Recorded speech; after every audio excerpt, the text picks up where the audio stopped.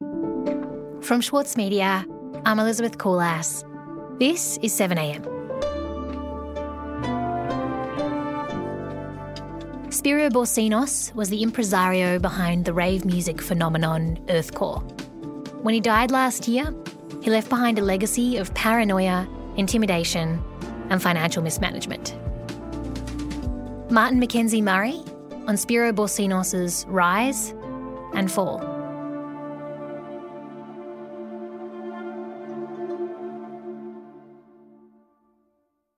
Marty, I thought let's start with Spiro. Is it Spiro Borsinos? Yeah, or Borsine. And Spiro died last year.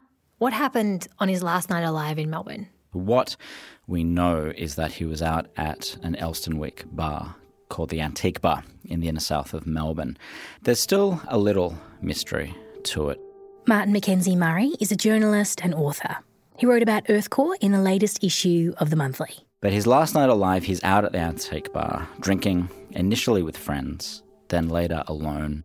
He becomes increasingly abusive and irrational until some point in the early morning, he smashes a bottle and he threatens to slice patrons with it. The police arrive fairly promptly.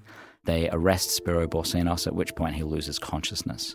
And the police attempt to revive him and fail. Paramedics arrive. They also fail. And he dies in the bar. So tell me about who he was. Spiro was... It's hard to be succinct with Spiro Borsinos. He was the founder of Earthcore, is the simplest answer, I guess. Earthcore being, as Spiro would put it, the founding or pioneering bush doof, that is a rave out in the Victorian bush. So he was seen as this kind of godfather of the bush doof. And as DJs told me, people come and people go, but his longevity was quite exceptional. He possessed a legend. It was largely a dark one, a pretty squalid one, but Earthcore was his life. And he was synonymous with Earthcore. He himself said it was his life's work. So if we go back to the early 90s when he first gets the idea to start this festival in the bush, he goes to London first. To England, and I discovered techno music and discovered the whole warehouse parties, and it was like a warehouse party scene and stuff like that. I thought, wow, this is it, you know? Yeah, so he says, and this is sort of perhaps the first hurdle. He was a great self-mythologizer. So friends contradicted the fact of whether or not he went to London or not in the very early 90s. But we know why he would want to be known to have been there. And it was because it was ground zero for the illegal raves, this kind of thrilling subterranean world. He comes back from London, perhaps. He's a young student of marketing. He says that it's for a university assignment that he kind of concocted the idea of this kind of dance party out in the bush, borrowed from the warehouses of London. People go out, they want to be on the land, they cut loose. They cut loose, yeah. Unleash and regret it later is how Spiro Borsinos himself put it. But just turning 17 or 17 and a half or 18, I don't know what I was, but I was young. Yep. And I was sort of like, oh, this is good, you know? It's awesome, like doing a party and, you know, getting shut down and losing lots of cash. So let's just keep doing it. What an incredible rush. Initially, it's illegal, it's unauthorised, it's out in a Victorian state forest, and it's maybe 100, 200 people. It's basically friends. But Spiro gets a taste for it. He likes the renown.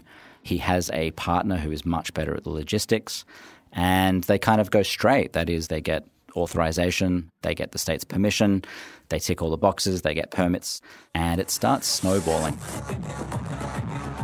So by about 95, 96, up to 15 or 20,000 people are attending Earthcore. This is the land of the bush doof, aptly named after the thumping bass kick of a techno tune. Cultural theorists start attending and rhapsodizing about the spiritual benefits of these dance parties. As DJ after DJ pitched their wits against the dancing gladiators in this almost medieval amphitheatre. You've got the punk DIY ethic as well, so people are kind of making their own campsites and sculptures. While everyone's either relaxing, dancing or prancing around, the Locomoptic design crew were putting the finishing touches to the decor in the main area. The showpiece, a crucifix made out of wood, televisions, dolls and computer monitors. You've got vegan stalls, UNHCR stalls. There's stacks of stalls, yeah. It's like all cuisines from Mexican to you name it, it's there.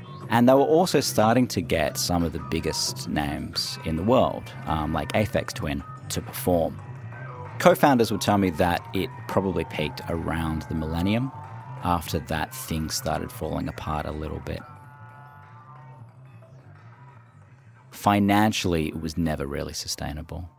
Spiro Borsinos felt incredibly stressed that he had to kind of maintain a reputation for these huge extravaganzas, but it simply couldn't be afforded.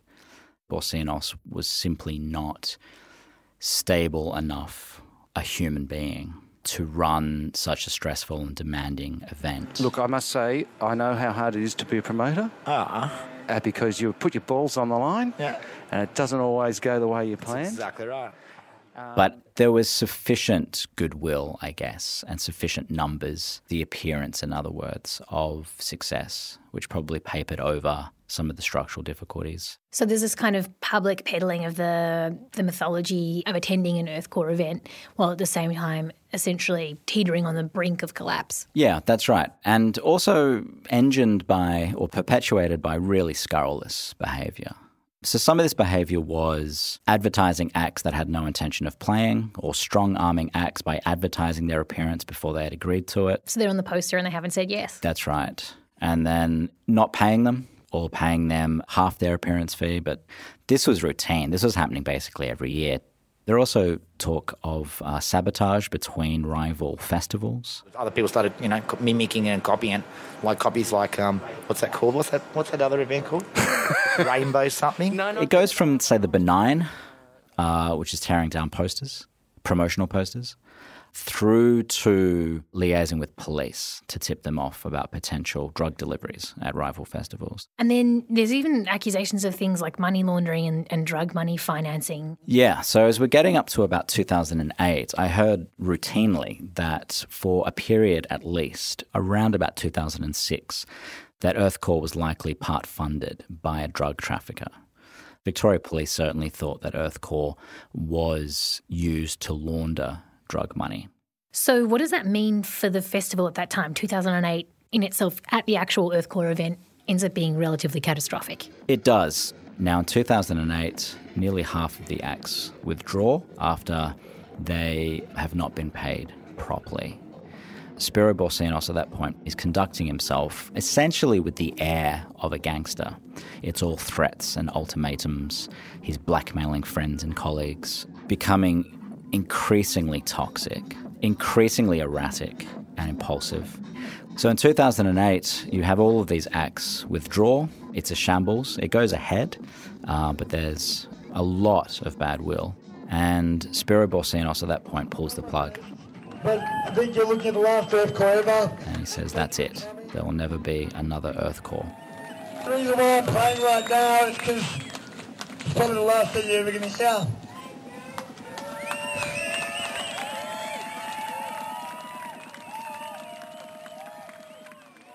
We'll be right back. Need a reminder of what political leadership looks like? Australia's master of political satire, Jonathan Biggins, is back embodying the iconic Paul Keating, visionary, reformer and rabble-rouser. Due to overwhelming demand, one-man comedy The Gospel According to Paul is returning to the Opera House, on from the 4th to 23rd of June for its final term ever. Secure your tickets now at sydneyoperahouse.com for an unforgettable evening. For Sloane Crosley, writing about the loss of a friend may not have provided catharsis, but it did allow for the possibility of a better ending. Like you have this amazing meal that's this friendship, and then you have a really, really, really, really bad dessert with shards of glass in it. And then the book is those little chunks of chocolate that come with the bill. I'm Michael Williams. Join me for this week's episode of Read This as I talk to Sloane Crosley about her latest, Grief is for People. Listen wherever you get your podcasts. Marty, a few years after that 2008 Earthcore, when Spiro Borsinos declared the festival dead, he changes his mind and he starts looking for a new site to rebirth the idea. He does. So, it was described to me as the wilderness years by some that knew him at the time. He was sleeping on couches. He was nursing his resentments. And his promise to never revive Earthcore is broken in 2013. He's bringing it back. It's like a big comeback sort of story for me, and I'm, pretty happy where I'm at right now. I'm, pretty quietly confident that this is going to be my best Earthcore ever. So in 2013, he puts out an advert asking Victorian farmers to contemplate leasing their land. And he puts this out in the Weekly Times or something like that? Yeah, the Weekly Times, yeah. And it's at this point that he kind of goes into partnership with a farmer, Brendan Kelly. So Brendan Kelly, in a little town called Pyalong, it's a town of like 660 people north of Melbourne, he responds and he hosts the 2013 return of Earthcore. It's an interesting partnership, I guess, in that Brendan Kelly is a blunt, plain-spoken, tough Aussie farmer. He has no previous association with raves or the bush duff, but he sees a business opportunity. But it was said to me that Spiro met his match in Brendan Kelly. He met someone strong, unapologetic. Straight talking. And he would refuse to be intimidated by Spiro Borsinos. This slick impresario from the city. Yeah. Brendan Kelly argued that Earthcore generated a bit of local employment for mums and dads. He says the first one, 2013, went quite well, though even from the start, Spiro Borsinos was erratic and violent, verbally, abusive, impetuous, very, very difficult to work with. And he said that only got worse over the years. Spiro Borsinos would make all these grand promises about how the locals would be the first to pay, but then they'd be packing down, going back to Melbourne, and plenty of locals wouldn't have been paid for their work. And Brendan Kelly was kind of left with the baby in that instance, the figurehead of Earthcore who remained in town trying to explain to the angry locals why they weren't being paid.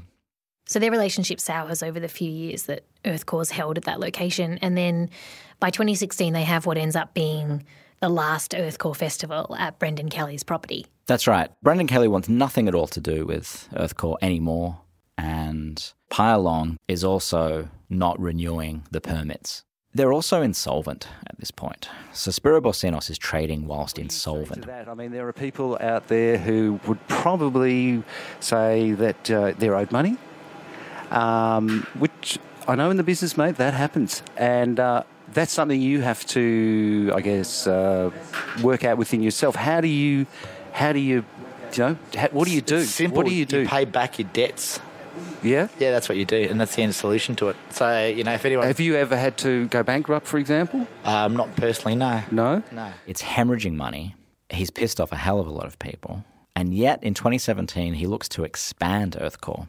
So as well as having a Victorian event, there would be ones in Queensland, New South Wales and Western Australia. A sort of refusal to accept the reality. Yeah, he was also a chronic gambler in that he gambled with opportunities. He felt that today's debts would be paid off by tomorrow's parties.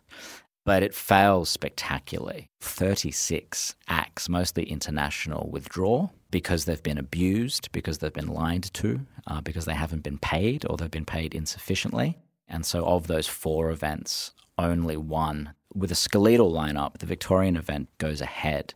So that year, Earthcore doesn't happen on Brendan Kelly's property, but it's not the end of his dealings with Spiro either. Yeah. There was one expression of criticism, and it was a Facebook page called Earthcore Memes. It was a repository for very acerbic memes, mocking or exposing Spiro Borsinos. And he was almost fanatical in trying to unmask the person behind it. And so one target of this was Brendan Kelly. Brendan Kelly receives many harassing calls from either Spiro Borsinos or associates. On one occasion, it's from a man calling himself Jason, and he profanely threatens Brendan Kelly. You and me have got to sort out some shit, I can tell you that, pal. I'll be there to see you within the next few days. And I tell you what, you'd want to fucking stop starting shit with Spiro. You've got no idea the trouble that's coming your way. No, who am I talking to? He's not the sharpest goon in the world, and he has used his undisguised phone number and his real name. You were talking to Jason, mate. And you will meet me soon. Righto. So Brendan Kelly goes to police. They don't have good news. Jason has priors for assault. And they said, if he shows up, you give us a call or do what you need to do. Another example was a group of former friends and colleagues and a journalist. And they had this message group, which was infiltrated by a friend of Spiro's. Their names were made public and they were threatened. Spiro Borsinos tried to convince people to disclose their home addresses so he could pay them or his goons could pay them a visit. Others were receiving a lot of threatening phone calls. And this is all in his final year, in fact, his final months. He says that the jealous haters and the trolls don't mean anything to him. He's got thick skin. But the last months of his life were spent intimidating critics. And right until the end, he holds on to this delusion, doesn't he, that he's going to be putting on another festival and that Earthcore is everything, that he's still in charge of it. Yeah. It was a few weeks before the 25th anniversary. And it was said that he was celebrating a venue for Earthcore, but co-organisers wouldn't tell me what those venues were, which I thought was suspicious. And when does it end for Brendan Kelly, the farmer? Well, when does it end? I guess with Spiro's death. He's receiving, being peppered with calls. I think it continued the day after Spiro Borsinos' death. So Brendan Kelly, like a lot of other people, simply didn't believe that he was dead. And that wasn't sort of garden variety shock. When you hear of the sudden demise of somebody. This was weirder than that. Such was the capacity for Spiro Borsinos for spooky mischief that a considerable number of people thought initially that he was faking his death. These were the sort of dark arts that he played in, Completely bizarre. Incredibly bizarre, yeah. And so what does he leave behind? A highly fraught legacy. There are still defenders who saw a creative and influential man in this particular space. I mean, even his defenders would qualify his virtues to me and other reporters. And they would use rather inane, predictable words like polarizing and colourful. These are insipid words. They're not satisfactory words to describe the legacy of disorder and how actually traumatized some people are. Such as one colleague who slept with a machete by his bed for years after Spiro Borsinos threatened to kill him. So we're talking about actual damage, but his defenders seem to say, not explicitly, but it was heavy on the suggestion that because he had created this thing, that trumps the behaviour. His life was so strange, so luridly shambolic. I've written a lot on men behaving badly, but few as aggressively and weirdly destructive as this guy. Only you, the person coming, can really save yourself. We can help, but at the end of the day, it's the person who's using their own mind and common sense and getting wasted and it's not a fashion statement, and just use common sense. Enjoy yourself to a level that you can, and then if you see your friends or anyone else having too much whatever, maybe tap them on the back and say, mate, good, calm down or chill out. Yeah.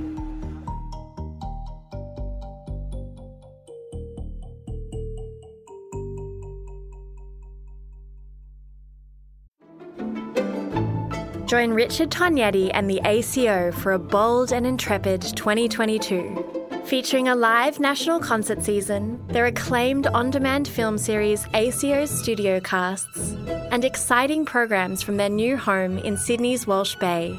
Subscriptions now on sale at aco.com.au. Mahler's music embodies the very essence of humanity. Experience his epic Song of the Earth with the Australian Chamber Orchestra, Richard Tognetti, and internationally acclaimed opera stars Stuart Skelton and Catherine Carby. Opens May 12. Book now at aco.com.au. Elsewhere in the news, a drone attack on 2 key oil fields in Saudi Arabia has affected up to half the country's oil production. Markets have not yet responded as they were closed for the weekend. The US Secretary of State, Mike Pompeo, said the attack was Iranian-backed and called it a, quote, unprecedented attack on the world's energy supply. Houthi rebels, who are backed by Iran, said they carried out the attacks using 10 drones. And in New South Wales, experts warned that without significant rain or government intervention, The towns of Dubbo, Cobar, Nyngan and Narromine could be without water as soon as November. The New South Wales Water Minister Melinda Pavey said the situation is critical. This is 7am. I'm Elizabeth Koolass. See you Tuesday.